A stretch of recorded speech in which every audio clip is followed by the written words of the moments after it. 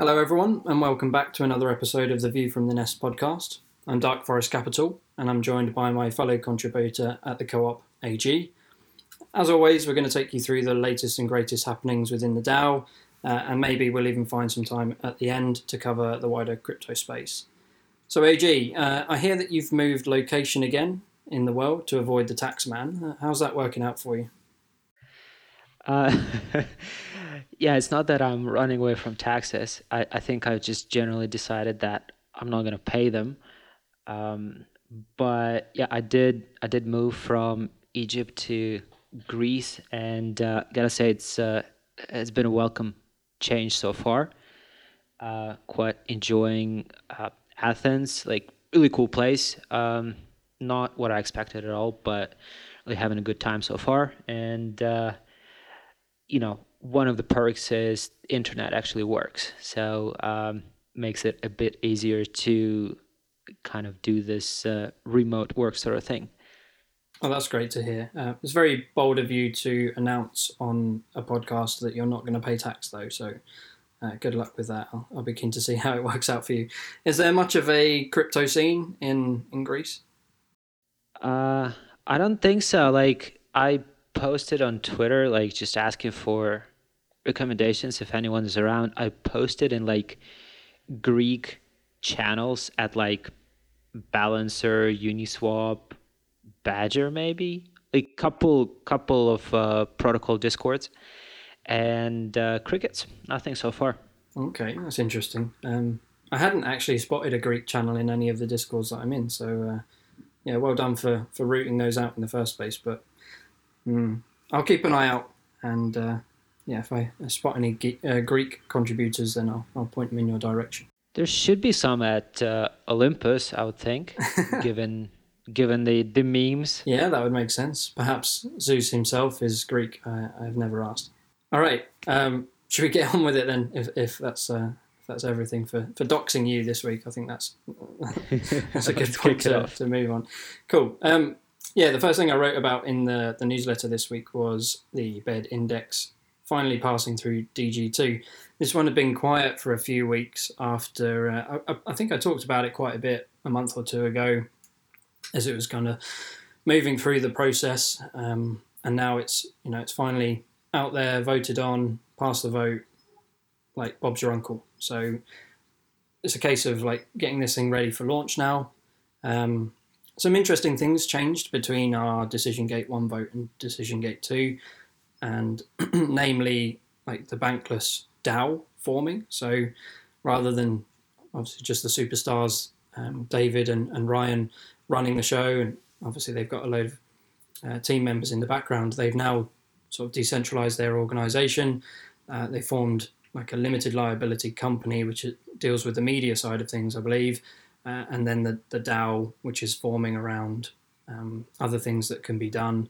For example, this partnership with us at Index Co-op, where the streaming fees from this product will actually accrue to the DAO, so that the community there will be deciding what to do with those fees, reinvesting them, growing the bankless community, I guess. So that's really cool. I think like we're already at the forefront of so much, being in DeFi and being contributors to a decentralized org. But now the fact that we're working in partnership with another decentralized organization, like that's pretty rare. And it's going to be interesting and quite fun to sort of figure out the dynamics of that and see where it takes us. What do you think about it? Yeah, I think it's definitely a very different conversation now compared to the one we had a couple months ago when the product was originally proposed. I think that like the power of a community-driven organization is sort of hard to overstate. I think David and Ryan obviously had quite a big reach, but for me, it's quite exciting to see what the community can do. Obviously, the Bankless DAO community is financially invested kind of in the success of the product. So instead of kind of just having um, David and Ryan and the team behind them, sort of marketing and promoting this product, you now have the entire DAO, right? So I think that improves.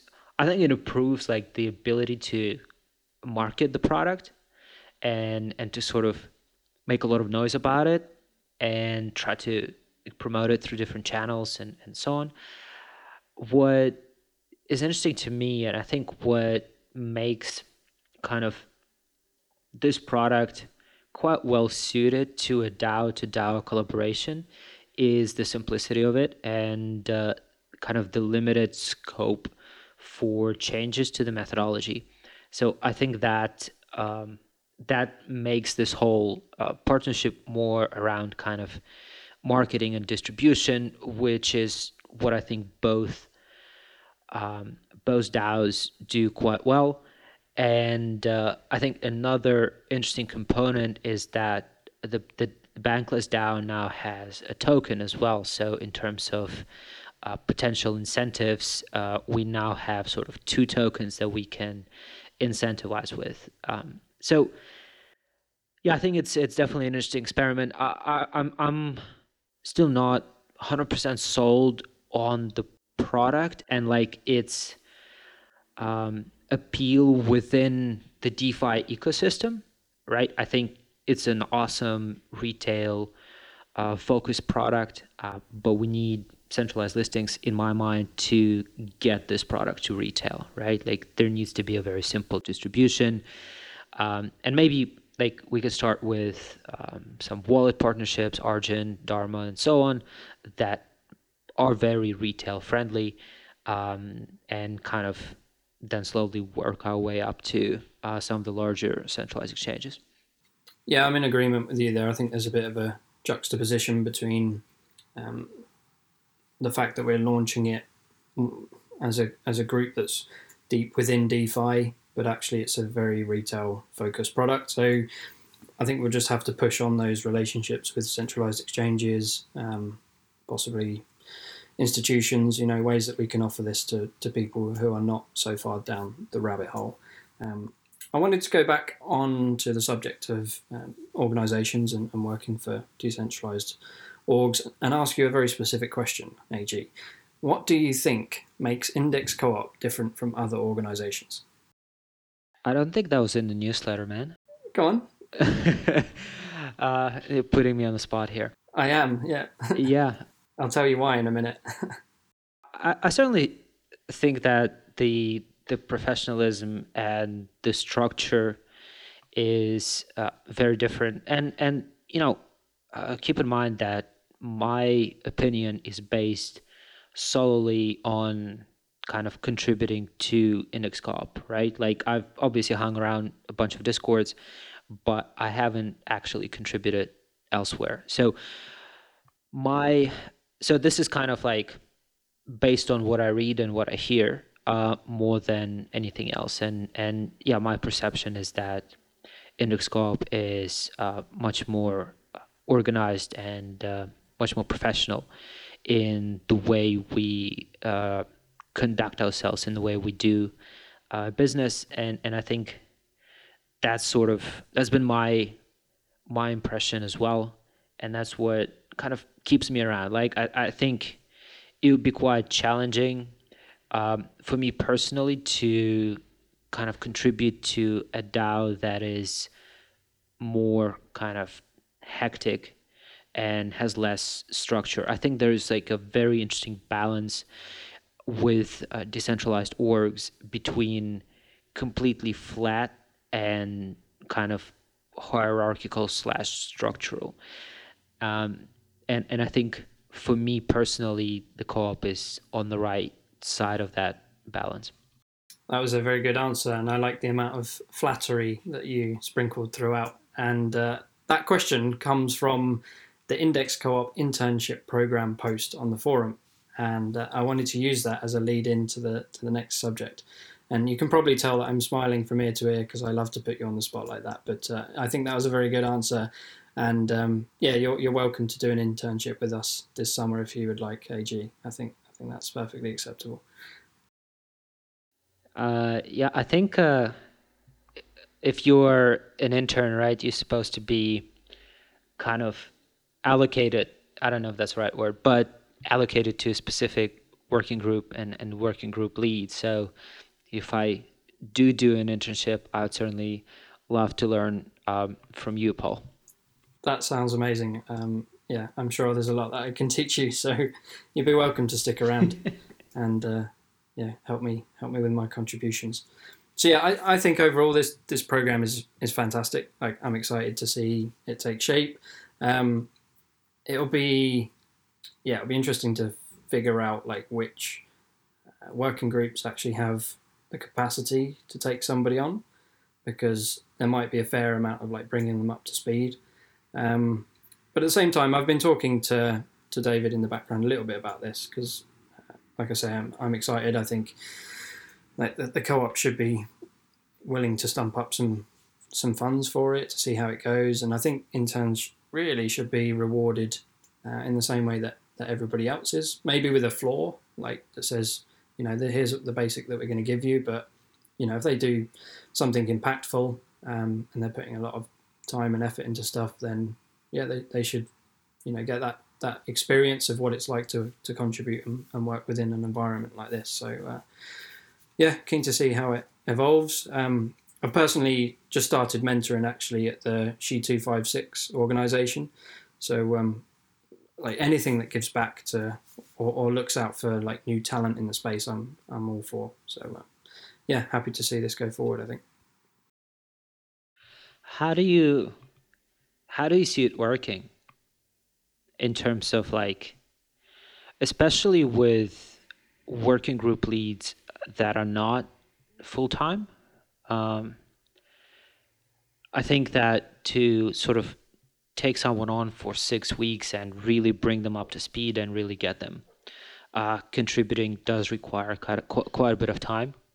So, like, in your mind, can it be done by someone other than the working group lead? Or, yeah, like, how do you see it sort of playing out? How do you see it being structured?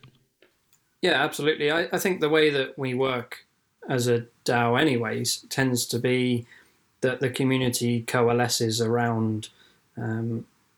I don't want to say like weaknesses, but gaps. That's how most contributors kind of turn up and get more involved anyway, as they spot something that they're able to do and that maybe we're slacking on. They pick it up, they run with it. Hopefully, they do a good job. Everybody gives them a round of applause on the forum, and that kind of kicks off the process of like somebody becoming a full time contributor. I would say so.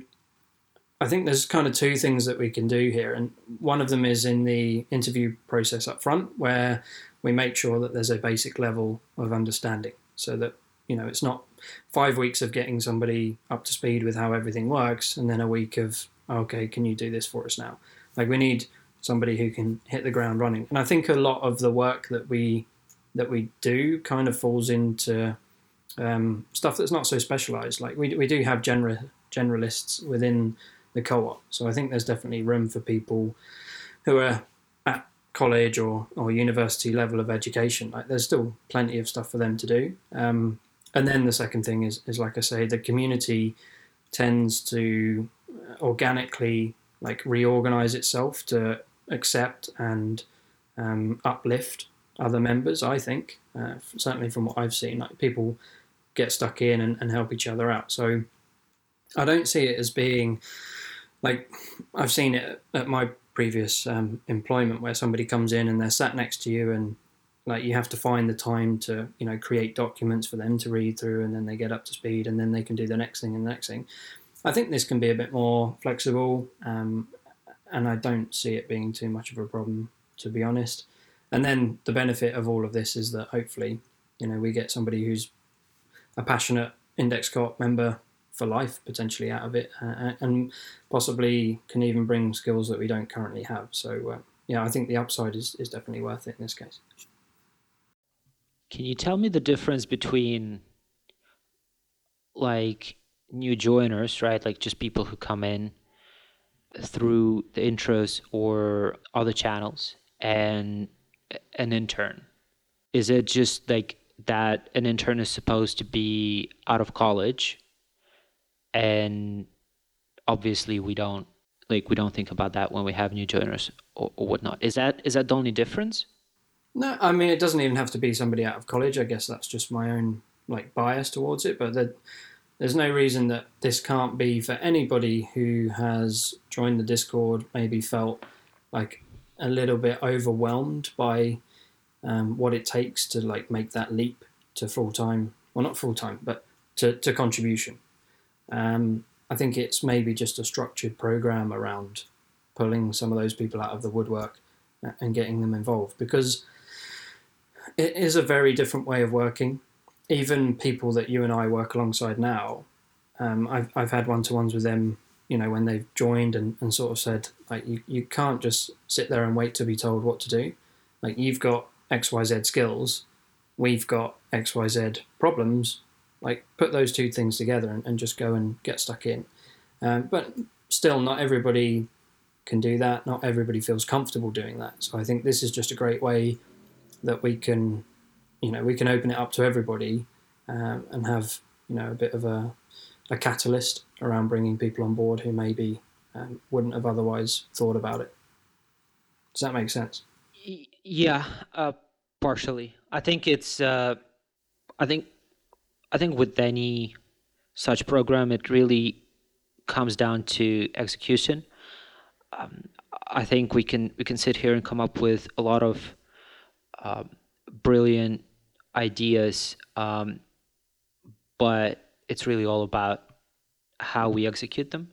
And I think in my mind, at least, this is one of those ideas. Like, it's a great initiative, but it can be done in a way that's very beneficial for us, and at the same time, it can be done in a way that doesn't add much value to the coop or to the person who is put in that role, I guess. Yeah, I think that's a fair point. But a lot of the stuff that we're doing, even the stuff that you and I have recently put forward around MVI's growth budget, like, there's stuff in there that we have no idea how it's going to turn out.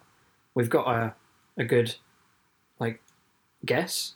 We can put some numbers around this stuff. We can look at similar examples.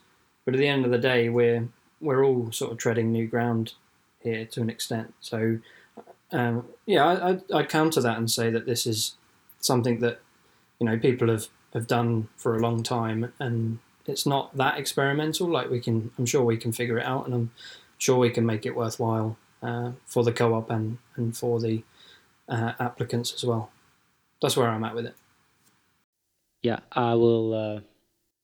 I'll trust your judgment on that. Let's put it that way. Yeah, I guess we've kind of avoided being listed as people that might get interns assigned to us so far. So maybe it's a case of one of those things where it's funny when it's not happening to you. I don't know. We'll see. But yeah, I'm keen. It's all right. I'll put a comment on the forum that you really want a personal intern. So just so you get one. Yeah, because my current co-contributor is slacking. That's how we can justify it, I'd say. Yeah. That's okay. If that's how you want to go, that's all good. Yeah, I retract that statement. Right, let's move on before I get myself into too much trouble with you. The Smart Pool has returned, this time under the leadership of Matthew Graham and the Treasury Working Group. Something that I was trying to form up months and months ago. I thought it was a great idea, and now we've actually done something in the form of a strategic sale where we can make use of a balancer pool, like a balancer Smart Pool. So there's some figures around it. Basically, we start off with about $2.5 million worth of ETH, and then you can use the function of the pool to change the weights over time. So you're effectively selling index for ETH to rebalance it to a different set of weights. So we're targeting 70-30 at the end of it when it's all said and done, which would put us at 17.5 million index and $7.5 million worth of ETH. And the reason that this is interesting is because obviously it gives us the trading fees. It's like rebalanced by the market rather than ourselves, which means that over time we're like compounding our gains, because every time a trade is made across the pool, a small amount is deposited as a trading fee. It also, when you compare it against the 50/50s of SushiSwap and Uniswap, after it's rebalanced, means that you actually have a lot more depth effectively, and you can do a larger trade for the same amount of slippage. So we're talking like with that, I think Matt's got 80/20 listed here. You can do a 26.7 ETH trade at 1%, whereas in V2 Uniswap that would be 2 ETH. Does that seem right? Oh, that's because we've got a much smaller pool there. So in SushiSwap that would be 11.1 ETH.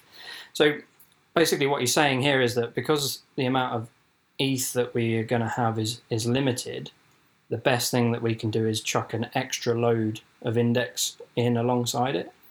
So whereas if we were doing just 50/50, we'd only put in 2.5 mil of ETH, and then we can only put in 2.5 mil of index. Whereas if you do this, aim for this 70/30 config, and you put in 2.5 and you sell up to that, then you basically give yourself a much larger pool for the same amount of starting ETH, which is effectively treating the index that we have as like free to us, which again, it is, because in this pool, to start with at least, we'll be the only liquidity provider, and it's set up like that for a reason, because then that allows us to switch on and off all of the configurables that they have, like the ability to pause trading entirely, or the ability to change the swap fees. So we have some tunables around it.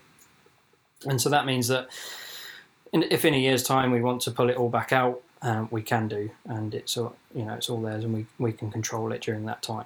So another thing that I'm excited for is actually seeing this thing go live, because it's been kicking around in the forums for a long time at this point. Yeah, it definitely came a long way.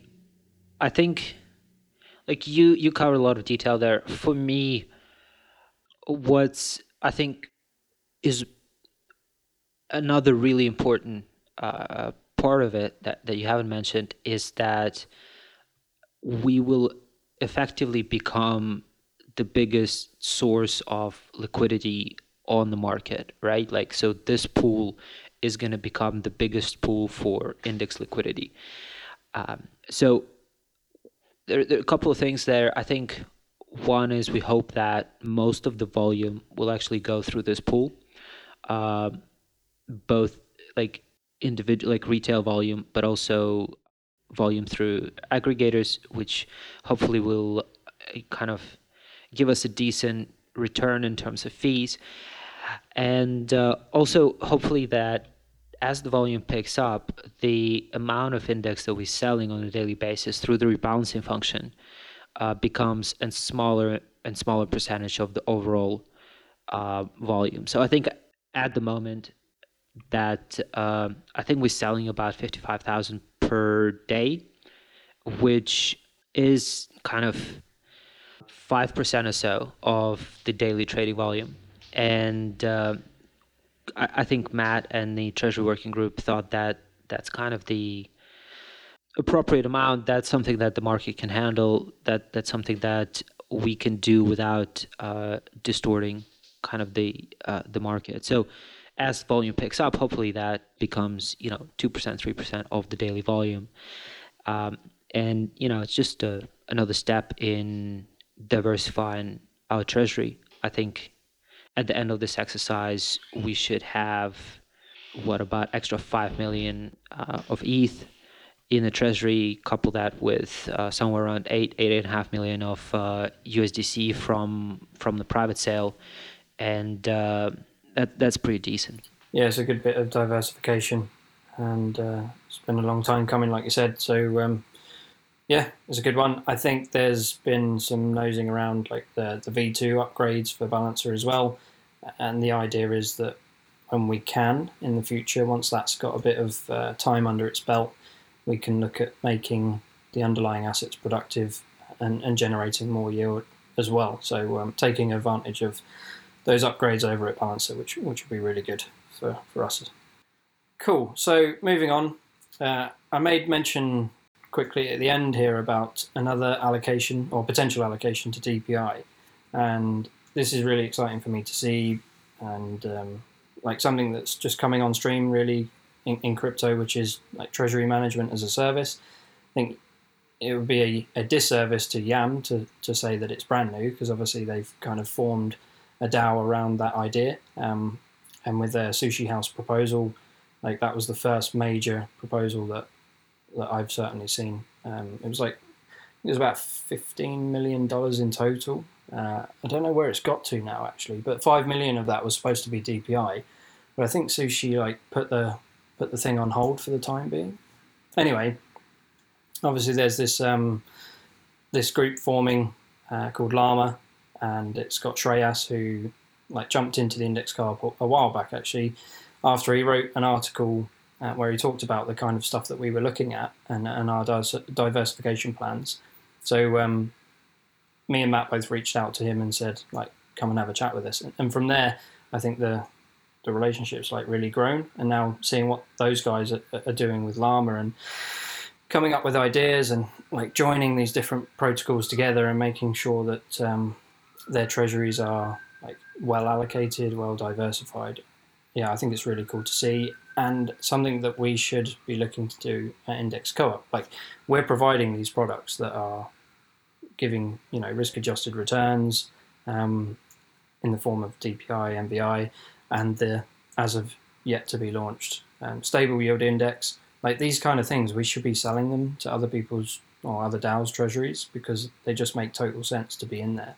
So yeah, I thought I'd make mention of it. It's only 25k allocation, but it's better than a kick in the teeth, and it's kind of perpetuating that narrative that these are the kind of products that you should be holding if you're a project in the crypto space.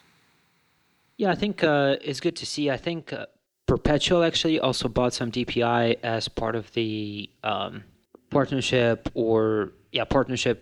that we had around the trading competition that Index sponsored. It escapes me how much that was, but it definitely was a purchase there. And yeah, I think now that you sort of said, we talked about selling directly to DAOs, right? Like several months ago as part of the BD effort. But I just realized that we haven't done any of that. So, you know, maybe that's another vertical under BD that that we should pursue. I'm sure kind of Simon and the BD guys have thoughts on this and probably have it kind of on their roadmap. But yeah, it makes total sense. Yeah, somebody needs to page Big Sky, get him on the blower and tell him that, you know, this should be something that we should be doing. I think with the working group experiments coming up for renewal at the end of this month, that's it's something that I've kind of been like trying to reiterate to the BD team, is that we should be like deciding what our focus is, rather than the guys have got a lot of energy. They've been going out there, they've been smashing the partnerships, but some of them are not as high impact. And I think redirecting that energy to some like really high impact partners, I think that's the way to go. And it sounds like maybe there's something that we can do here. I mean, if we've got groups like Llama, Yam, whoever it might be out there, like they can push maybe the expertise on how to set these things up. But if they're pushing our products, then that's a good thing for us. So yeah, there's a number of different ways that we can do it, a number of different options, but something that we should be focusing on overall, I would say. Absolutely. I'm curious to see where the treasury diversification efforts in the space get to before we have like an extended period of down market. I think like everyone is talking about treasury diversification, but as we've learned, right, it just takes time. It takes quite a bit of time to execute on some of these initiatives. I think if the team is more centralized, it's probably easier. But yeah, I'm just really curious to see where the space ends up. And like, I think it's going to be pretty clear who the winners and the losers are. And I still think that majority of projects in the space are way behind the curve on the issue of treasury diversification. And it'd be just interesting. Quite curious about that. I wonder if that maybe one of the lesser spoken about benefits of having a group like Yam put forward a DAO House proposal or Llama, whoever it might be, if they approach a community externally and say, like, here's what we do, here's what we're thinking for you guys, can we put this proposal forward? It can help to speed that process up massively, because if you were trying to do it from within a community, you might find that everybody's got an opinion. And like you say, without a central authority to kind of make the decision and push it forward, you can get stuck in a bit of back and forth. And so the same thing is true if you like almost hire an outside expert. These guys are the experts at this. They come in and they say, here are your allocations, base it on like how much risk you want to take. You've got option 1, 2, 3, and then the community votes on it and you move it forward. Like there's no question then around like why is so and so saying here's what we should do, why aren't we doing X, Y, Z yield farming, like 1,000 APY, whatever. Like you don't need to have those conversations because somebody just basically lays down the law, says, look, we've done this work before. Here are the numbers. Here are your options. You guys choose it. Like it gives the community a bit of a say in where to go, and then they move forward. I think that's a huge benefit of doing it that way, basically. Yeah, I think it definitely helps. I think another interesting conversation, right, is about liquidity of a lot of these tokens. So obviously, Project's treasury is going to be mostly in that particular project's token, and so if that token has limited liquidity, there are very few things you can do to actually diversify the treasury, and that's where I think Uniswap v3 is interesting because, for example, let's say after we run the Balancer smart pool, right? We'll have extra 5 million of ETH, which should bring our sort of total amount of ETH in the treasury to about 7.5 million.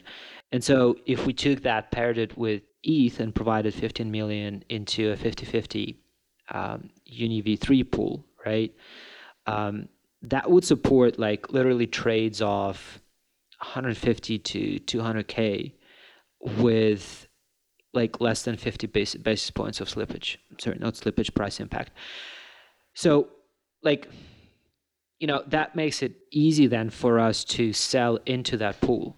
And that's like another interesting conversation about, as a project, do you want to be selling your own token on the market? And like, how do you communicate that to the market and so on? But I think kind of token liquidity is definitely one of major consideration when it comes to diversifying the treasury.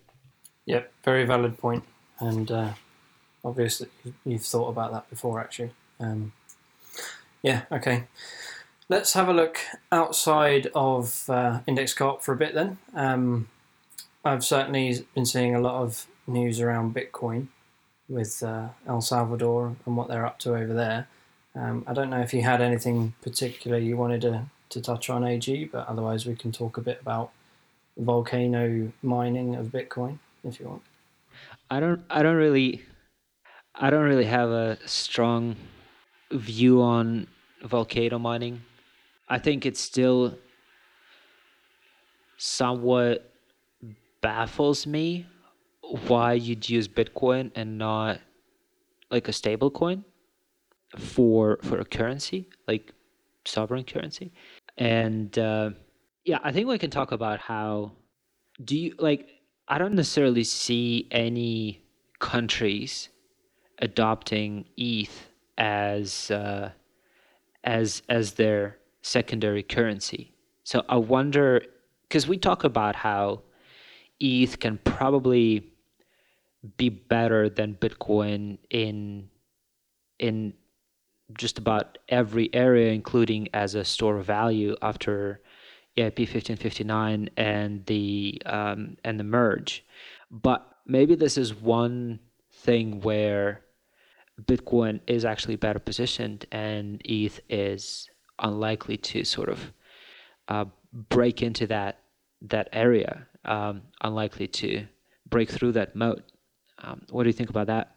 Yeah, I'll preface this by saying that I've been called out on my controversial opinions from last time we spoke about ETH versus Bitcoin on the podcast. But I spent the weekend with a group of guys that I'm friends with and have been since university who have never really been interested in crypto, but now are asking like all the right questions. And I literally like lost my voice. I was talking so much. Who'd have thought it? And yeah, I'd say you hit the nail on the head there. Like talking all of that stuff through and testing my own understanding of it and testing my own answers and convictions as to why I think the way that I do about Ethereum. I think there's a mismatch in narratives. So we still call them cryptocurrencies. And as you say, El Salvador adopting Bitcoin as a legal tender, like as a currency, it doesn't really make any sense because it is still so volatile. And the reason that I think Ethereum has a bit of a chance of like overtaking Bitcoin comes down to that. And I think because ETH isn't trying to be a currency, it's trying to be like, well, Ethereum, the network, is going to be a global settlement layer. And if Bitcoin is trying to do the same thing, then I think ETH has a better chance of doing it in a scaled fashion, cheaper, faster, like more apps being built on it so that you can actually settle stuff rather than just the native asset. So I would say that it's going to be an interesting experiment for sure. Not sure how much we'll see people use it. They're using it for remittances, which is fair enough. But it is like a digital gold, effectively. And gold was never really good as a medium of exchange. Like you shouldn't really be going to buy your chocolate bars with gold. In the same way, I think Bitcoin. Yeah, I can't imagine people buying their McDonald's with Bitcoin in El Salvador just because they have the option to. Because the whole point of it is you hold on to it. You hold on to it, more people come along, they also hold on to it, the price goes up. So if it's being used as a currency, like what's the point in that? I'm not really sure. Will it even be a good currency? No, I don't think so. Okay, we're using it as a settlement layer. Fine, if you're going to do that, I think that Ethereum is actually going to make a better settlement layer. It's going to be more secure. It's going to have better scalability, throughput, and it's just as decentralized. So that summarizes my thoughts on that. Yeah, so in my mind, right? Okay, like it's not going to be used for daily purchases, and I would say that El Salvador adopting Bitcoin is not really about the people of El Salvador. It's about government, right? Like a lot of these countries, Central America, South America, Southeast Asia, basically majority of the world is dependent on United States and the US dollar, right? And holding a Bitcoin as a government, accepting taxes in Bitcoin, denominated in Bitcoin, and so on and so forth, that breaks the ability of United States to like control these countries through dollars. And I think that is the narrative, and I think that is something that Bitcoin is better positioned to do than ETH. And I think it's a massive use case in my mind. Yeah, I agree with that. I think as a first way to opt out, and that's what Bitcoin is. It's a trade against the monetary policies that we're seeing enacted around the world.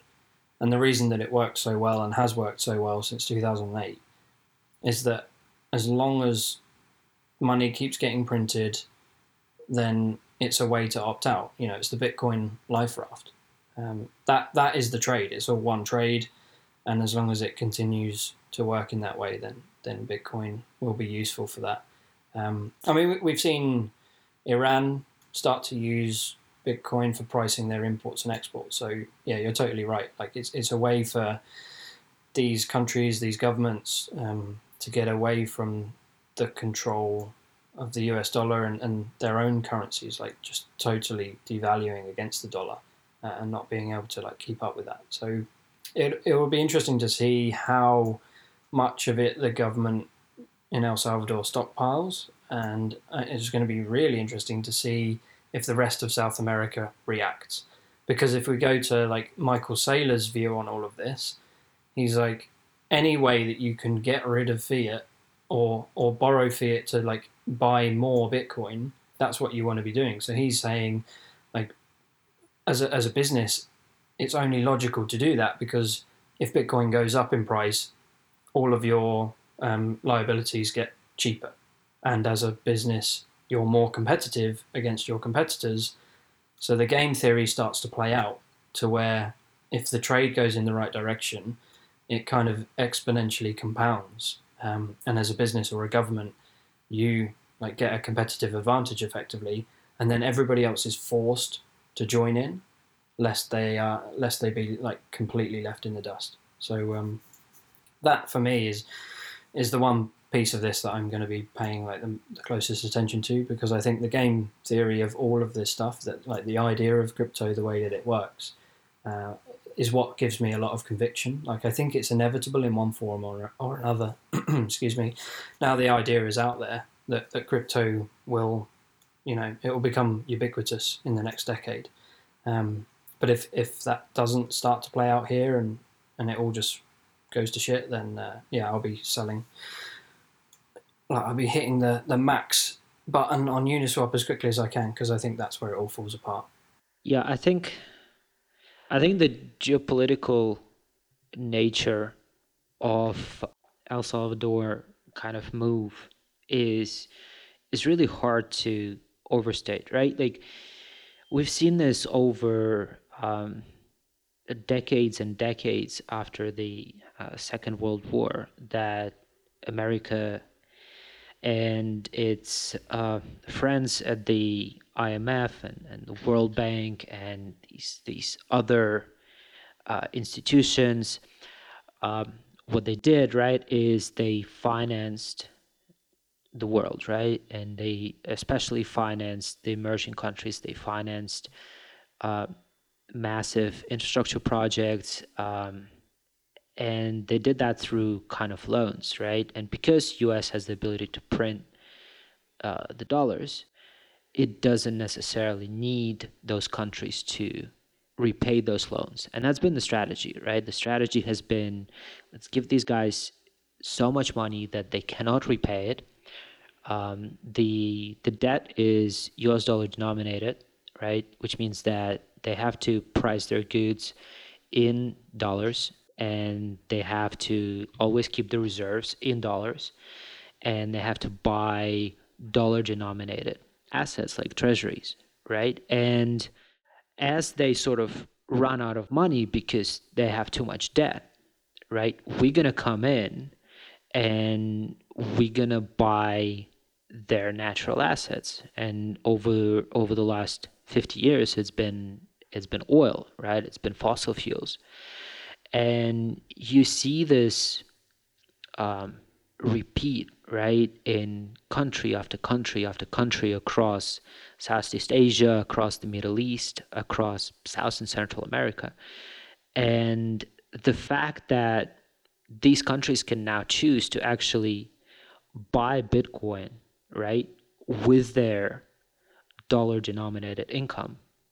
And as Bitcoin appreciates, their liabilities decrease, right? And so that's almost like their only way at a sovereign level to actually get from underneath this burden of debt that the US and has kind of put them under. So like the geopolitical implications of this are massive, and I think El Salvador opened the doors, but um, I think this is going to continue because for a lot of these countries, right? Like they don't really have anything to lose. Like, what's the worst case outcome? Oh, like it's another default, right? Like we've seen so many defaults in South and Central America that it's really not new. It really doesn't scare anyone. And if you're a politician in one of those countries, uh, you'll probably take your chances. So I definitely see this move kind of being picked up by other countries and other governments. I think it's a yeah. I think it has massive kind of geopolitical implications. Well, that's going to be exciting to watch. It's it's kind of interesting because we saw in the stock market at the start of the year some excitement around MicroStrategy, Ruffer, Tesla, whoever it might be, adding Bitcoin to their balance sheet. That kind of stuff seems to have slowed right up now to the point where we don't really hear anything more about it. And I wonder if a similar thing will happen with countries adopting Bitcoin. And the other thought that I've been having, and this is with a huge caveat because like I don't even know what I'm having for dinner the same day, let alone be able to like predict geopolitical outcomes in the next 10 years. But what happens if, like you say, Southeast Asia, maybe Middle Eastern countries, South America, um, countries that have suffered for a long time at the hand of the US dollar start to opt out via Bitcoin? But then we've already started to see inklings of the US government, like even using USDC to settle, not to settle, to send um, transactions, to send money, to get dollars into the hands of like frontline workers in Venezuela when Maduro was like blocking basically any bank transfers into the country, right? So almost by proxy, they've kind of given it the green light. So what if on Ethereum, in a few years' time, we're settling trillions of actual like dollar stable coins? Then that makes the network security for the Ethereum network like of literally national importance for um, like a matter of national security for the US. So I wonder if we're going to see a divide along the lines of geographical boundaries between Ethereum and countries and Bitcoin countries. And this, if I put this on Twitter, I'm sure this would stir up some like absolute shit fighting. But I don't know. It's just a thought I've been having that of one way that this could go because of the way that we're seeing this sort of play out. I think you just tempted to pit Bitcoin versus Ethereum any chance you get.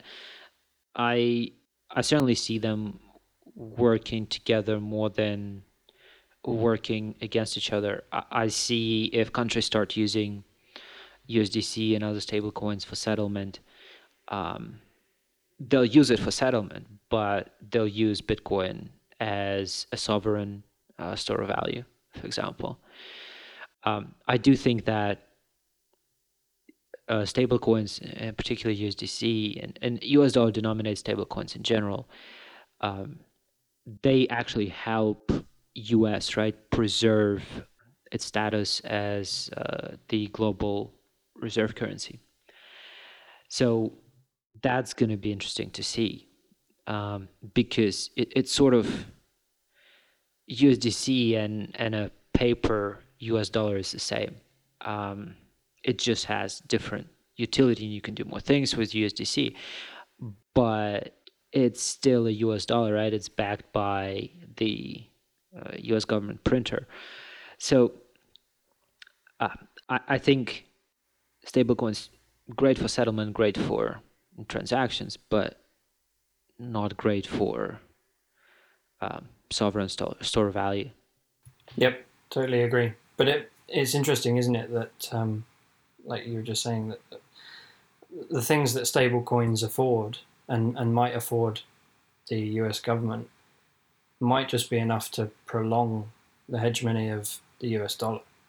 and that's what they're going to be scrambling for. So the US is in this difficult position where it can't really afford to poo-poo crypto, because if they do, they'll start to see what's playing out now, where countries opt out of using the dollar through a decentralized, immutable, permissionless store of value, i.e., Bitcoin. So they're going to be incentivized to actually start backing like digital rails, digital versions of the dollar. So yeah, it's along the same lines of what, how I'm thinking about it. I have no idea how it's going to play out.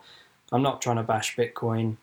And I've got to say, hats off to our audio engineer, Nakamomo, who's probably been sitting there absolutely frothing to say something on this, because I know he's a big Bitcoin proponent, but he's also, an Ethereum network user and somebody who's like able to weigh up the merits of both cryptocurrencies. But yeah, it's going to be a fun decade, and we're in the right environment. We're in the right workspace to be right at the forefront of however this plays out. I think, I don't know, if I were to describe your position on crypto, I would definitely put you towards an ETH maxi crowd. Like, not all the way there, but pretty close. So whenever you say that you're not trying to bash Bitcoin, I certainly take that with a grain of salt. Well, I guess the listeners can be the judge of that. And I would push back against ETH maxi. Like, I don't want to get a reputation for that. If something else can come along and unseat ETH or Ethereum, basically I'm a global settlement layer maxi. I think cryptocurrency or crypto networks solve that problem. Like, you can have a global settlement layer with no middleman. You can use a decentralized network, and that may or may not be Ethereum that wins through on that. But I don't think Bitcoin offers the same. I think it offers a life raft. It's a store of value. It's a bet against the monetary policy of the West, basically. All right. Yeah, we can. Yeah, I can argue on that as well, I think. But let's probably wrap it up. We've been rambling on the subject for quite a while now. Unless there's anything else that you have on your mind, maybe another interesting ETH versus Bitcoin topic that you've been pondering recently. No. I think the Bitcoin crowd have better memes for sure. But no, I think we. You don't like ultrasound money, huh? No, I don't. I think we can leave that one behind. Ultrasound settlement layer. I like that. All right. Well, thanks everyone for joining us today. Thanks, Paul. And we'll talk to you guys later. No worries. Thanks, everybody.